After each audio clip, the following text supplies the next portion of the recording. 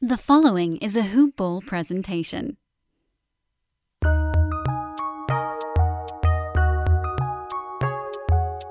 Welcome to the Fantasy NBA Today podcast.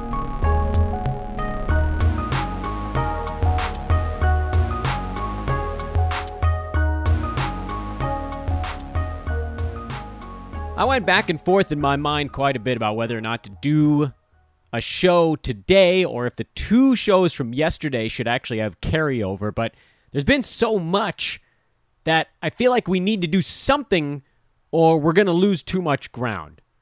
So welcome back to the third micropod in our free agency series going on this week. I don't really know how many of these there are going to be. I don't know when I'm going to release them. I do know that we're going to have a total of 5 shows this week or more, but beyond that, we're kind of winging it a little bit. Welcome to Fantasy NBA Today, the third micropod / Tuesday first edition of the show this week. It doesn't really matter. I'm Dan Vespris, DanBesbris on Twitter, at Dan Vespris, or you can just go ahead and follow Hoopball on Twitter. They are, of course, where we're from. Hoop-ball.com, at HoopBallFantasy, at HoopBallTweets. Although I'm going to push the fantasy stuff right now because free agency week is a wonderful time to talk fantasy ramifications. We made some pretty good headway, particularly in our second micropod yesterday. First one was basically Lonzo Ball sign and trade, Will Barton going back to Denver, Daniel Tice going to Houston, which I actually thought was a more important free agent signing from a fantasy perspective than some of the bigger name guys. Micropod 2 last night covered Kelly Olynyk to Detroit, the Knicks re-signing 3 players but losing 1, Tim Hardaway Jr. going back to Dallas, Mike Conley going back to Utah. So today, we can't fully go in chronological order because there are too many things that all sort of crisscrossed through yesterday evening and then into today, and you kind of have to take the full bucket all together when you're breaking down a team now, which is going to require us to actually sort of discuss multiple signings, multiple pieces of news at the same time. But let's try to keep this somewhat chronological with caveats that we'll sort of add in the other players that are going along with it, along with the sort of the big one, I guess. We'll see how that goes. It's a difficult thing to work out if you're not doing it in real time. I want to start today's podcast by again reminding all of you guys that if you're going to wager on anything this upcoming football or basketball season, do it with our pals at mybookie.ag. And this deal is only good through parts of this offseason, I will not only open your account for you, yep, that's right, I'll do the legwork, I will also make your first deposit for you. Not promo bucks, real dollars in your mybookie.ag account. Hit me up on Twitter at Dan Vespris, give me a follow, and send me a note that says, Dan, I'm interested in learning how to bet, or something reasonable facsimile of that sentence, and I'll get you all set up with some money to play with. Real, not play money. This is not promo stuff. This is real dollars you'll have to bet with. Hopefully you can grow it, and you can make a withdrawal. I don't care. Go buy yourself something nice. Get yourself something nice. So yesterday we talked a bunch about the Knicks re-signing a host of players. And in this sort of mishmash of news breaks, you had almost like a rapid fire, like a machine gun style, smaller pieces of news that are going to have impact on things, but from a fantasy perspective, not a ton of them are going to create the value or diminish the value quite enough to where we're going to be making fantasy jumps. So let's start to work our way through some of these names, and we'll pause and we'll get a little bit deeper on the stuff that requires it. TJ McConnell back with the Indiana Pacers. I do actually want to pause on this one just for a moment. Not so much pause as it is discuss kind of how we got to the TJ McConnell good stuff that surfaced last year. TJ played in 69 games last year. He was number 70 on a per-game basis, averages about 9 points, 7 assists, a little less actually on each of those numbers. 2 steals per game. Doesn't hit any three-pointers. He's like guard Thad Young out there, which I guess explains why I like his game so much. 56% from the field, 69% at the free throw line. He was also extraordinarily durable. Those 69 games mean that by totals, McConnell was number 33 this last year. Third round bleeping player this last season, which makes him a very valuable player in fantasy going forward. Why do I feel confident in making that type of statement about a guy who didn't even really come into this last season with playing time guaranteed? Well, we saw that when multiple guys were out, McConnell was crazy good. He did all the stuff. But Doug McDermott is elsewhere, so that's at least one player that's off the books now for Indiana. Aaron Holiday got moved, so that's another point guard, actually, that's off the books, which basically leaves Malcolm Brogdon, Karis LeVert as your backcourt guys. LeVert can also slide up and play small forward if they needed to. Jeremy Lamb is floating around in that mix, but it doesn't look like he has a whole lot left in the tank after the big injury. Maybe he comes roaring back this year. And then we don't know what's going to go down with TJ Warren. So there are still a few question marks. Wing players, Edmund Sumner's on the wing as well. What I believe this means, and the Pacers showed a willingness last year to play Brogdon at the 2 and go Brogdon and McConnell at the same time. I don't want to be blinded by the fact that McConnell had his best games when the guys around him were out. But I also don't want to ignore the fact that he continued to post solid fantasy value even when guys were back around him. In fact, there was really only this brief adjustment period right after Karis LeVert came back near the end of April when LeVert came back and McConnell's minutes dropped from like high 20s to low 20s, and it looked like that was the end of the road. It turned out it wasn't. His minutes spiked back up. We had intermittent guys missing ball games. Malcolm Brogdon missed a few games here and there, and that's always going to impact McConnell's game. That's going to give him these artificial bumps. But look, here's what you guys need to realize. 25 minutes is enough for him. 25 minutes is enough because he's going to get you a ton of steals in that amount of time. And some of these other guys are going to miss games anyway. It's not going to be as good as last year. Aaron Holiday being gone helps a little bit, but he wasn't fully in the rotation anyway. You're looking at a guy who's going to be scraping together 24, 25 minutes when the other two main backcourt guys are still good to go in Brogdon and LeVert. But I would very much, especially in a head-to-head format where you can get a whole bunch of steals and assists from a guy that's not going to kill you in any one statistical category. He's a better free throw shooter than he showed over the entire season. He's not going to hit any three-pointers, but you just sort of swallow that down. Is he going to be top 70 on a per-game basis again this year? Probably not, barring another decent injury to Brogdon or LeVert. But is he going to be inside the top 100? I think probably, yeah. So in Roto, upside is there, tied a little bit to whether or not the other guys on his team stay healthy during the season. And in head-to-head, the upside is there because of, again, durability. When teams have needed him to play, he's been good enough to do it. In fact, over McConnell's 6 NBA seasons, he's missed, in order from his rookie season to this most recent one, 1, 1, 6, 6, 1, and 3 games. He's a durability monster. And we saw it this season. It all kind of came together for him where he got to play some minutes. Kind of like his second season in Philadelphia. This was pretty similar to that. Scored a little bit more, and that made a pretty big difference for him. But the steals have always been high for him. That's his thing. And if he's going to be out there for 25, 26 minutes, he's going to get you 6 assists, and he's going to get you 1.5 or more steals per ball game. There's a lot to like about that, and I think a lot of people have already written him off as kind of a one-hit wonder because of the injuries suffered around him, trades, things of that nature in Indiana.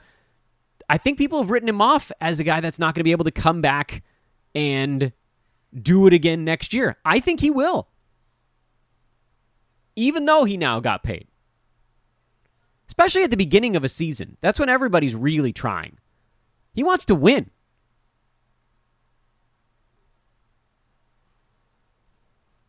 Boban Marjanovic is back with the Dallas Mavericks. That's sort of a nothing thing. Cam Payne signed a 3-year deal to return to the Phoenix Suns.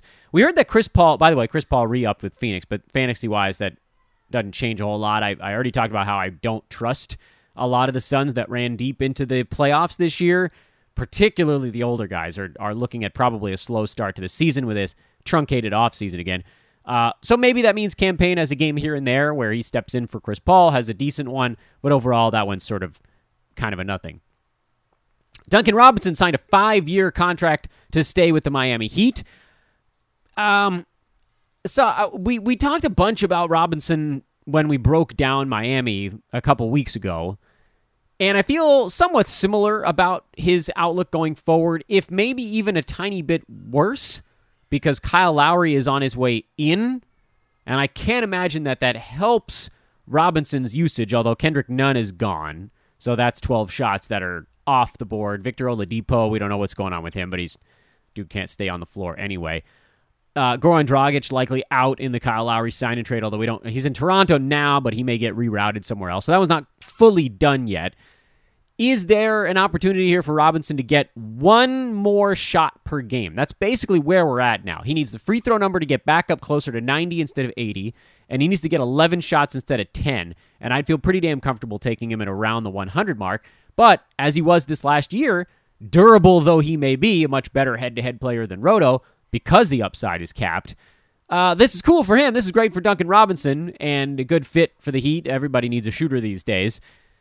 Unfortunately, he's not going to explode with per-game potential almost no matter what goes on around him, and there's even a chance here with Kyle Lowry coming in that he takes a tiny step backwards. I hope that Lowry being there allows Robinson to get even more open looks, but this is a guy who basically shoots open three-pointers, and if they're not going down for an entire season, you could write that off. You could say this year was this year the outlier, or was last year where he shot extraordinarily well? Which one was the real one?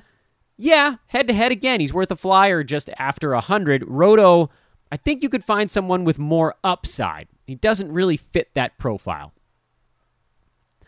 Torrey Craig is on his way to Indiana, and I don't care.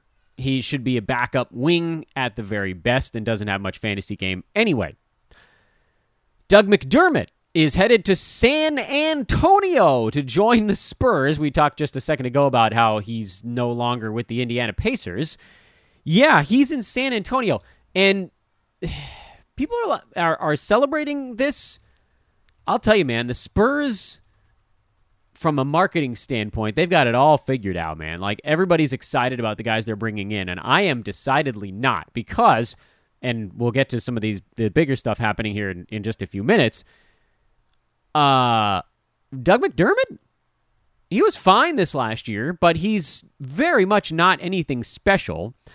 He potentially slides in as a starting small forward on this team with DeMar DeRozan now gone, Rudy Gay now gone, Patty Mills gone. Not that those guys were playing small forward anyway, but Devin Vassell should see a decent amount of small forward minutes.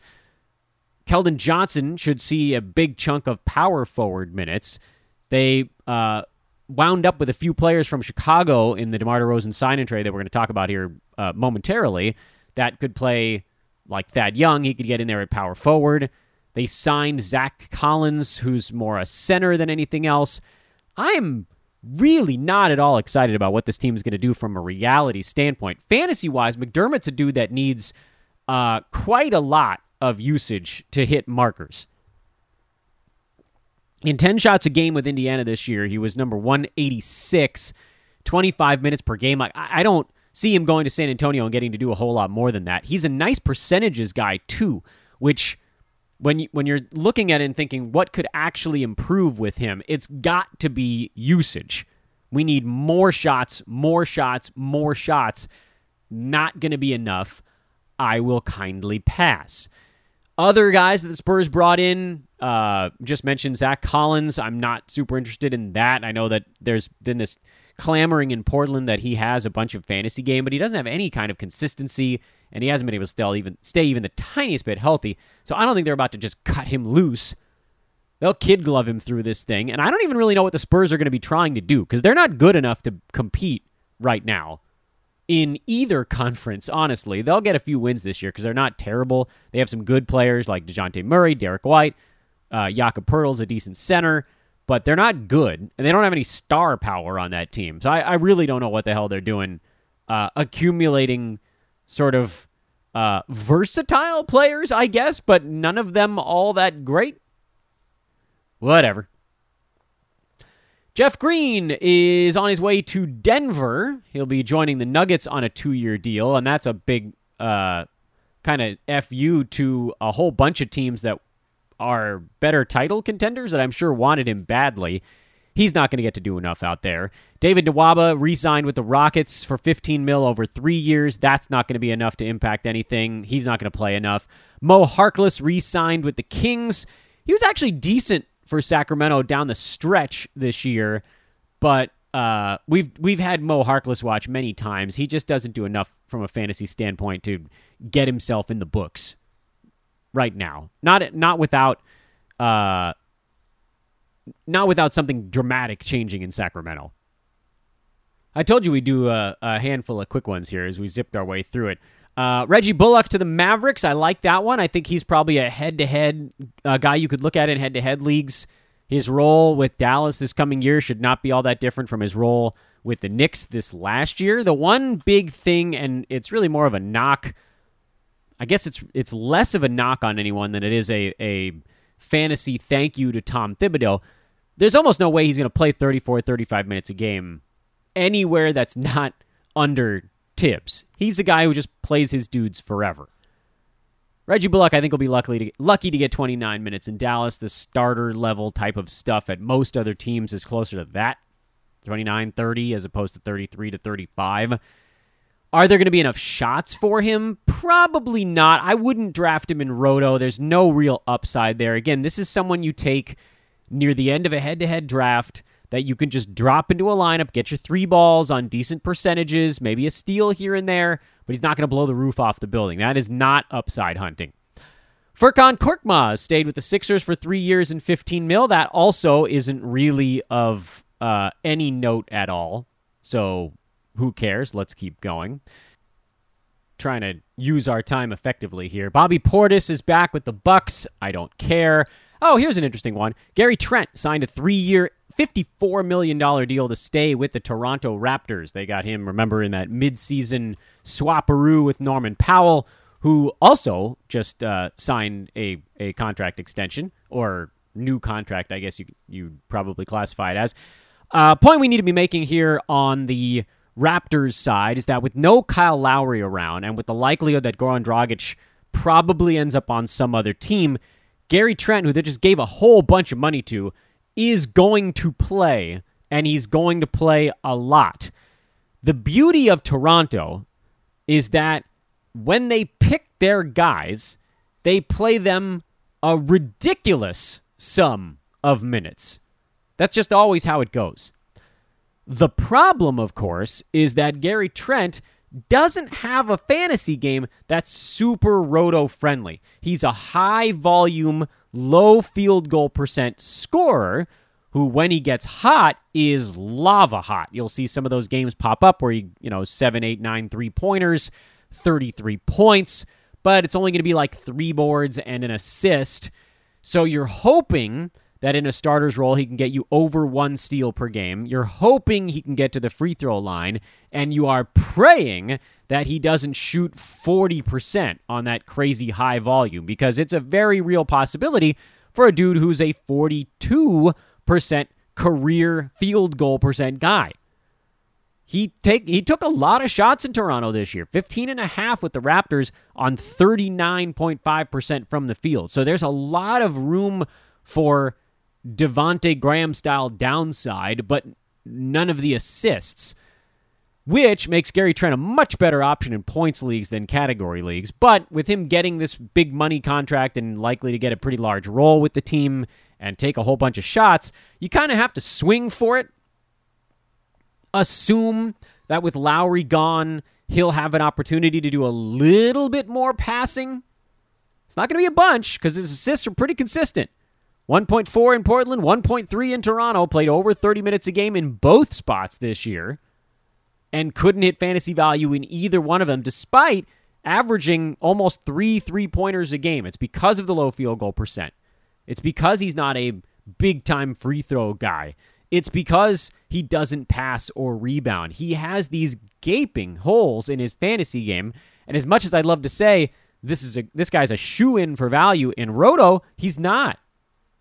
Game cap Roto, you're probably going to be looking for someone who, frankly, is doing more with their minutes on the floor. I don't know. I'm trying not to be a jerk about it, but he just has, rebounding, passing, blocks, but who cares? I mean, that's a guard position. Field goal percent. There's there's 3 to 4 categories where he's downright bad. So I'm less excited about Gary Trent Jr. in 9-cat formats, and certainly less excited in 8-cat formats. There are just problems with his fantasy game that, maybe playing 34, 35 minutes a game in Toronto could help fix them because of usage, because he's just going to be out there long enough, but it's not a guarantee, and it does cap the upside. Alex Len went to Sacramento. Nobody cared. Mike Muscala re-signed with the Thunder. Nobody cared. We already talked about Zach Collins. I'm not in on him. He'll play a little bit, but I'm not about to take a flyer there. Trevor Ariza to the Lakers. Wayne Ellington to the Lakers. These are Dwight Howard to the Lakers. Solomon Hill back to the Atlanta Hawks. JaMychal Green and Jeff Green, both with the Nuggets. Neither one of them likely to have much in the way of fantasy value.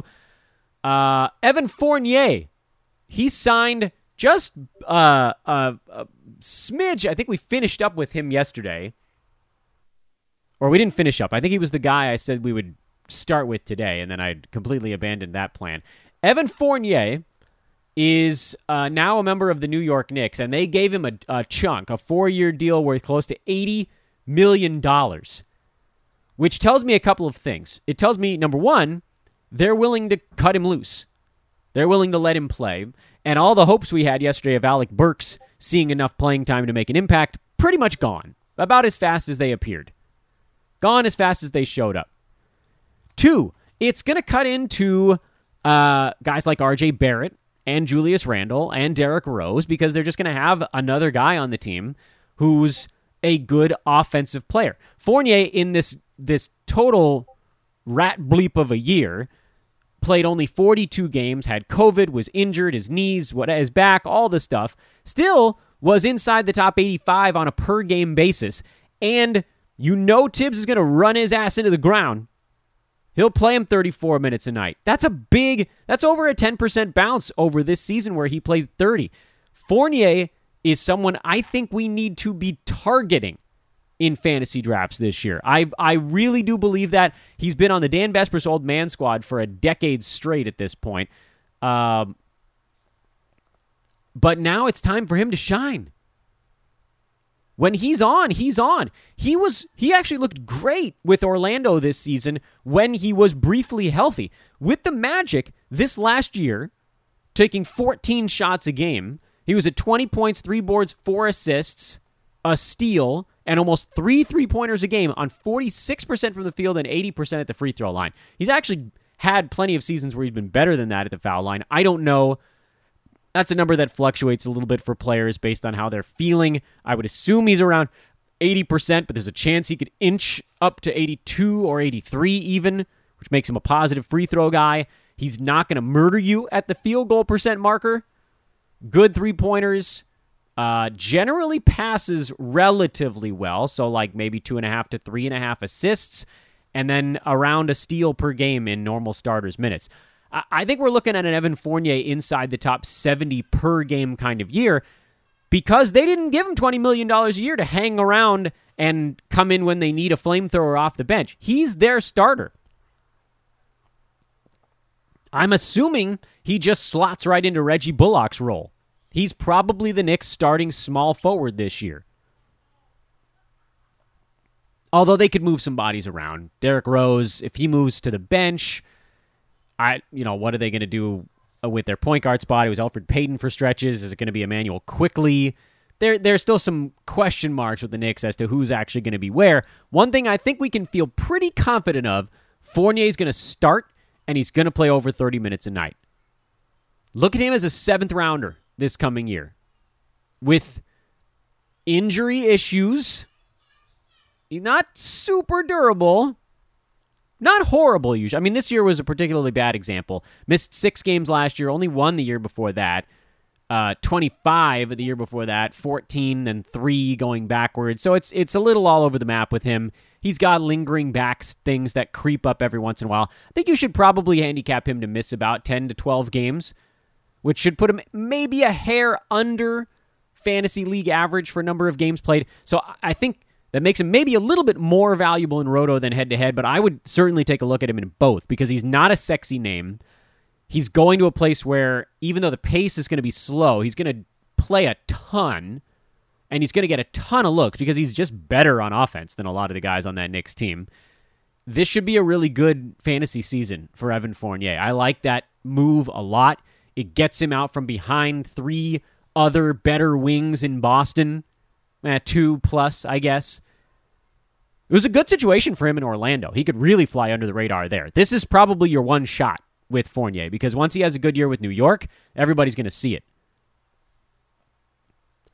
Nick Batum staying with the Clippers on a 2-year deal. He had basically worked himself outside the fantasy bubble once Marcus Morris was fully healthy, so that probably doesn't change very much. Alex Caruso, 4 years with Chicago. He will not have fantasy value there. JaVale McGee, 1 year to Phoenix. There's actually a crazy mixed-up world where he has fantasy value, but it's not going to be a great one. DeAndre Ayton is going to see the bulk of the minutes at center, but if there's like 16 to 18 off the bench, maybe you get McGee there. I wouldn't draft him. Corey Joseph back to the Pistons after they waived him on a 2-year, $10 million deal. He's going to be a veteran backup there, not playing significant minutes. I would not take the plunge. Cody Zeller to Portland to back up Yusuf Nurkic. That's only worth monitoring if Nurkic gets hurt again. Zeller is your handcuff. He's new Enes Kanter. Austin Rivers back to the Nuggets for a year. No one cares. Here's one. Norman Powell, 5-year, $90 million deal to stick with the Portland Trail Blazers. And this is actually worth pursuing on the podcast, if just for a moment. It doesn't have to be a big-time discussion because we already got a pretty good idea of what Powell is. And what Powell is a guy you should have on your fantasy team. He had some trouble shooting the ball in Portland after the midseason trade. 27 games with the Blazers, shot just 44% from the field. And that's a shame, if only because a lot of his value, we talked about this with Doug McDermott. Norman Powell is like Doug McDermott just blasted with superpowers. He's great percentages guy, but where McDermott was unable to get to, Powell has been able to, and that's 12 or more shots per game. In Toronto this year, Powell took 13.5 shots per game, shot 50% from the field, 44% from downtown, pretty remarkable number there, 87% at the free throw line, great free throw shooter, but he didn't do a whole lot else. 3 rebounds, 2 assists per game. He does get more steals than the aforementioned Doug McDermott does, so at least there's a little bit of value juiced into the steals part of the equation. But then, if the percentages suffer, which they did during the Portland leg of this 2020-2021 campaign, the fantasy numbers will fall as well. And I think that now creates a tiny window for us to grab Norman Powell. He was basically a top 100 guy with the Blazers, mostly because his shot wasn't falling. 16.5 points, 2 threes, 3.5 boards, 2 assists, a steal, great free throw percent. That's all pretty much in line with what you'd expect from the guy getting shots behind CJ McCollum and behind Damian Lillard. Getting around 13 shots a game is actually, frankly, pretty high by all accounts. He's probably not getting back to where he was in Toronto last year, where he was closer to 14 shots a night, but 13 will do. Honestly, even a little bit less than that might do, provided the field goal percent comes back up where it was in Toronto each of the last 2 seasons, which is 49% or higher. And there's reason for optimism because in the postseason this year with Portland, they didn't have that many ball games, so limited sample size, he shot 50%. 17, 2-2 with about a steal. He got a block a game in the playoffs. You're not going to expect that to continue. Took fewer three-pointers in the postseason, and frankly, I'd be okay with that if the field goal percent is back up where it needs to be. So Norman Powell, not a giant upside guy again, unless someone like a McCollum does get moved for Portland this offseason. But Portland, I don't know, man. I don't see how they can just run it back the way they had it. They have a decent starting 5. Dame, CJ, Norm, Rocco, Nurk. That's solid. A lot of offense there. One defender in Rob Covington. Powell's okay, I guess, on that end of the floor. Not great. I just... There's a stagnation fear that sets in, but that also might be part of the upside built in with Powell. If anybody gets moved, it's probably not going to be for someone who takes as many shots as CJ or Dame. I don't think Dame's getting moved, but McCollum might. It remains to be seen. Still zooming along through the names on our list. Man, I've lost my place. Son of a gun. Where were you? Oh, Trey Lyles is going to the Pistons. Who cares? PJ Tucker to Miami. That's not fantasy relevant. Gorgie Jang to Atlanta to back up Clint Capella. Garrett Temple's deal with the Pels is $15 million. Nobody cares. Devontae Graham to the Pelicans. We mentioned him in passing on yesterday's show. He puts a pretty fat lid on the Kira Lewis, Nickeil Alexander-Walker thing. I mean, you're looking at a bit of an issue there on the Devontae Graham front. I don't think I'm drafting any of the guards on the Pels at this point. And I know we talked about it a bit on yesterday's second show, so I don't want to waste? No, I don't want to use any more time on that here on today's. Blake Griffin is going to be staying in Brooklyn for another year, and this is actually worth monitoring because part of Blake Griffin's value late in the year jumped anytime guys were out, and that's going to happen from time to time this coming season also. Well, Griffin was actually pretty close to fantasy value towards the end of the year and only about 23, 24 minutes per ball game. If Kyrie Irving, Kevin Durant, and James Harden are all healthy, there's almost no way anyone else on this team can walk into fantasy value. There's almost no way. There aren't enough shots, and the other guys on this team don't have the fantasy game to create value without shots, other than Nick Claxton. He's the only guy on the roster, besides the big three, who can have fantasy value in a low minute count. Everybody else needs a bunch of minutes or a bunch of shots. Claxton's the only one that might not need as many. Maybe he plays his way into more this year. I'm not banking on that either. So Blake Griffin, pass, unless you think someone's getting hurt, which they probably will. I still don't think it's going to be enough. I don't know how they could possibly roll Blake Griffin center full-time out there. I guess there's a wild universe where maybe that happens, but I wouldn't bank on it. That's a roll of the dice. That's an end of your roto draft, like pick 180, take Blake Griffin, see what happens kind of thing. Kent Bazemore to the Lakers. That's fun, but we don't care. Dwayne Dedmon back to Miami. That also is fun, but we don't care. Max Strus re-signs with the Heat on a 2-year deal. Also, we don't care. Ben McLemore to the Portland Trailblazers. Semi Ojeleye to the Milwaukee Bucks. A whole bunch of we don't cares. Trae Young, $200 million extension. That's awesome. We don't care. Shai Gilgeous-Alexander, $170 million extension. Also awesome. Also for fantasy, we don't care. Gabe Vincent to the Heat on a 2-year deal. We don't care.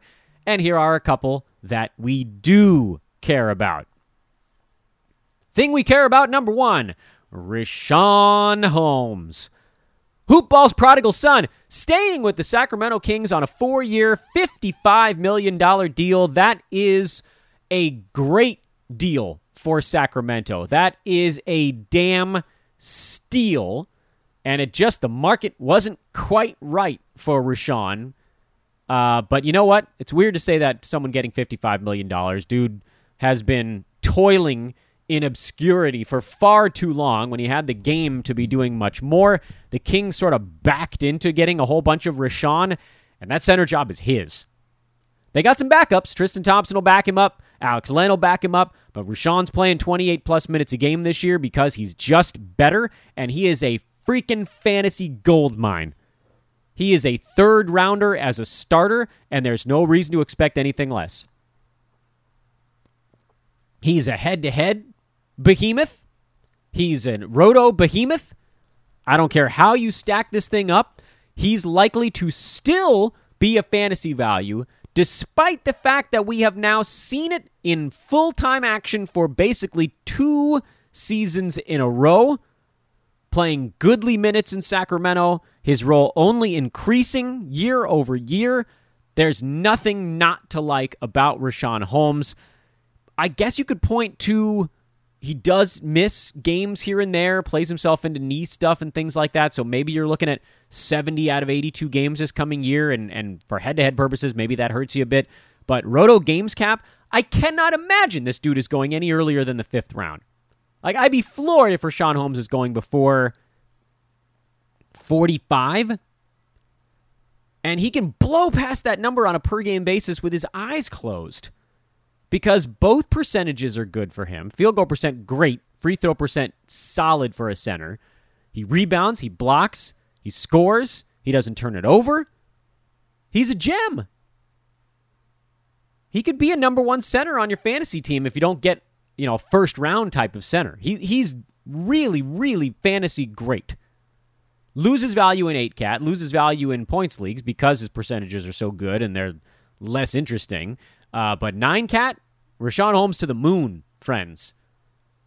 He'll make all of our lists because I don't think people still have caught up. I don't know how, but I don't believe it.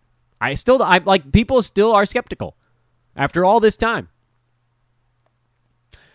Otto Porter is joining the Warriors on a minimum deal. I want to convince myself to care about this one, but I'm not going to, because at some point Klay Thompson is going to be back and going to be healthy, and there's just not going to be enough, as our good friend Aaron Brewski likes to say, there's not going to be enough meat on that bone. What's left? Steph, Klay, Dre, Wiggins. If they're trying to get Wiseman more involved this coming season, Otto Porter's not going to get enough time, and his body just won't hold up. So as much as I'd love to put him on an old man squad, nope, we will kindly pass. So that one was one that maybe looked more interesting than it actually was, but here's one that actually is interesting, and that is Spencer Dinwiddie is nearing a deal that would send him to the Washington Wizards. I don't believe that this one is fully done yet, but we are going to handicap it on today's show as though it is. This is basically as great a situation for Dinwiddie as you could possibly imagine. He's going to a Washington team that just lost Russell Westbrook and has basically a usage void next to Bradley Beal. A bunch of guys that are not accustomed to doing a whole bunch of things with the basketball. One guy, you might argue, in Rui Hachimura that has inklings, I think, of wanting to take more shots, wanting to be a bit more involved, but not an initiator by any stretch of the imagination. So we have to compare what Dinwiddie's about to look at with probably, not this season, but the COVID-shortened year in Brooklyn when it was the Kevin Durant red shirt, Kyrie Irving basically sits out the whole year season. And Dinwiddie, who, mind you, has pretty big fantasy issues. He's a terrible shooter, 41% in his career. He's not good enough at the free throw line to where that can cover for the other one. He's basically average at the foul line. He doesn't get defensive stats, under 1 per 36, basically, in his career, or right around 1 per 36, and he's probably not going to play the full 36 minutes, not coming off a giant injury. But With Bradley Beal, the only other guy in town that's really looking at taking a bunch of shots, you could see Dinwiddie get back up to that 16, 17 shot mark this coming year in Washington. If this thing goes down, and then you're talking 20-plus points per game, 7 or more assists, that covers up the fact that he doesn't do much defensively. 2 3-pointers, bad field goal percent. He will be a points league monster this year.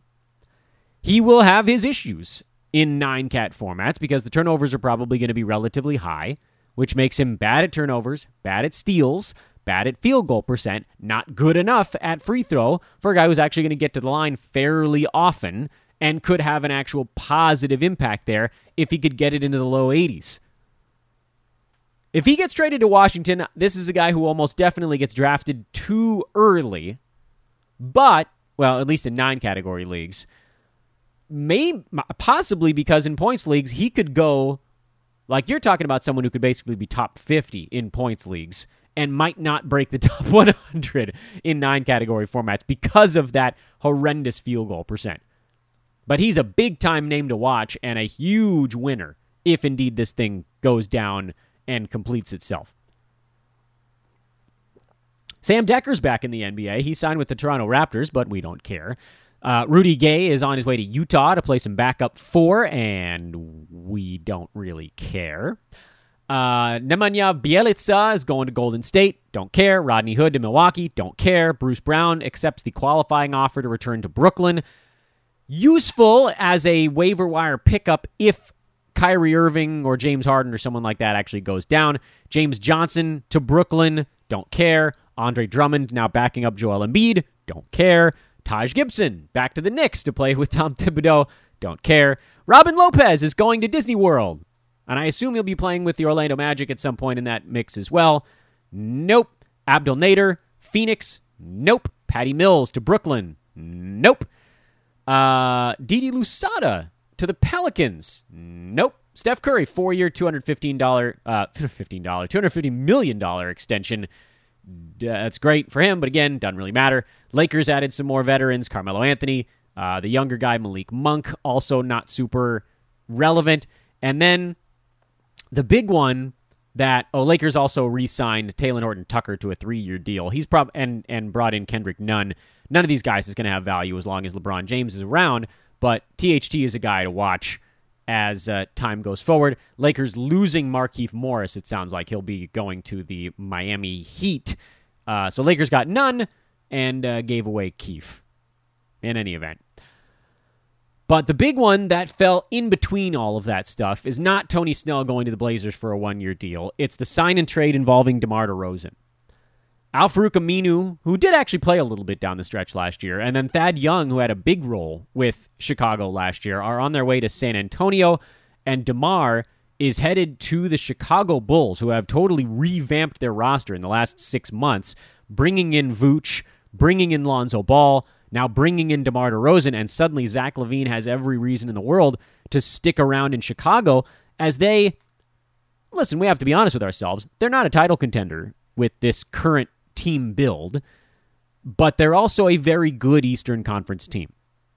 They're, I would say, pretty easily in the top 6, and then anything beyond that will come down to how the chemistry works. And that'll be a thing, because Lonzo is good enough at playing that he doesn't have to be the primary ball handler. He's not a terrific slasher by any stretch, but he can space the floor now. He's kind of fixed his three-point stroke.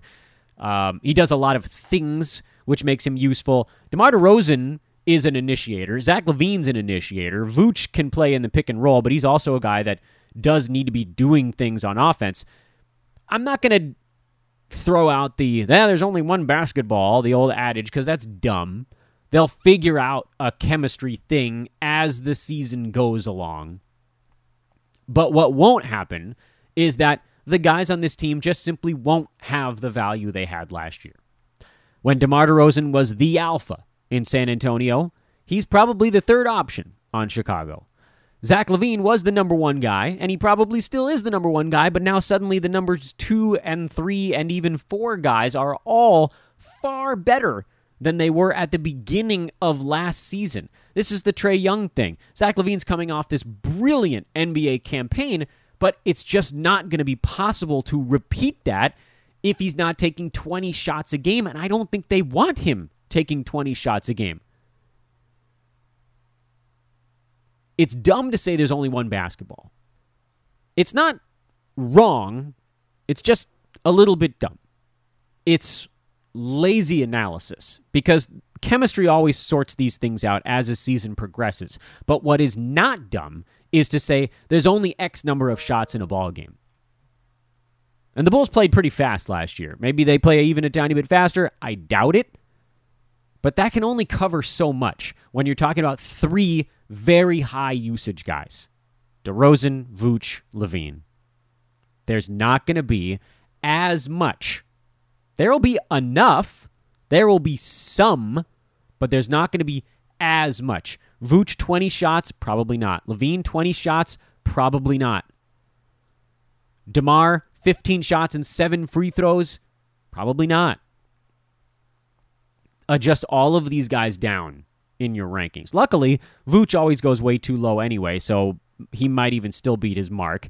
And I don't have a clue where DeMar DeRozan's going this year, but this is a big knock. I'm assuming all three of those guys get overdrafted. LaVine definitely will be. DeMar, maybe. Vooch is the one where there's a possibility he might still not get overdrafted because he's just so quietly fantasy awesome that people never take notice. But what I am a little bit interested in is what kind of role can Thad Young carve out in San Antonio? He feels like he fits whatever they like to do out there so nicely. Not that they have all this magical playing time that's about to come about at the power forward spot, but Rudy Gay did leave, so perhaps he just kind of steps into those 21 minutes. Doug McDermott is a little bit more than a 3 than a 4. It's more of a 2-3. Keldon Johnson is the 4, most likely, 28 minutes at the 4. You could see Thad play 18, 19 minutes power forward. Maybe he gets 5 or 6 at small forward. And they're going to need facilitating on that team because they don't have much offense anymore. With DeMar gone, Murray is a decent offensive player, more well-rounded. Derek White, kind of the same thing, decent offensively, but a little more well-rounded. Nobody wants to take a truckload of shots on this team. DeMar was the number one, 15 shots and 7 free throws a game. If you call that 3.5 extra possessions, you're talking about 18.5 possessions that he finishes. DeJounte was at 15.5 finished possessions. Nobody else was above 14. So, yeah, I mean, if you look at Thad Young this last season, it wasn't as though he did his damage by taking a truckload of shots. It was him playing kind of within the confines of Chicago's offense and doing a lot of orchestrating for the Bulls. Am I going to draft him? Probably not. 12.6 boards, 4.3 assists. That number felt weirdly high and extremely difficult to replicate. But he did it in 24 and change minutes per ball game. So it's hard to fault him when Thad was number 107 this year in 24 minutes. Could he get 24 minutes in San Antonio? Yeah, he could. Probably more head-to-head upside than Roto because he's very good with steals. He can get you some boards, some assists, good field goal percent. Roto, I mean, really, what are the odds he gets 28, 29 minutes a game? I would say basically 0. It's not getting that high. And if you're looking for Roto Games Cap performances to push your team forward, yeah, you need guys that just sort of keep the boulder in place, but the difference makers in Roto are the guys that move the rock forward. Thad's probably not going to be that guy this year. But his role in San Antonio shouldn't be that different than his role in Chicago. Because as I just mentioned, the Spurs don't really have obvious offense. And they're probably going to need a veteran out there as this team heads a little bit the wrong way. And that's where we're at right now. That basically gets you guys all caught up. It's been a whirlwind. You're caught up to the early afternoon on Tuesday. Maybe we'll do another one of these tomorrow. I don't know. Depends on how the news breaks. If not, we'll finally start to finish up some of our team-by-team breakdowns. Thanks for listening to these last couple of days, these 3 free agency shows. I am Dan Besbris, Fantasy NBA Today, the name of the show. If you're new to the program, please do take a moment to click that subscribe button. That's big for us, by the way, because then you'll get alerts when we drop all of our shows going forward. Also, 5-star reviews, much appreciated. This is a Hoopball presentation. Follow at Hoopball Fantasy on Twitter to get all of these news breaks as they happen. And that's that. Back at you tomorrow. So long, everybody.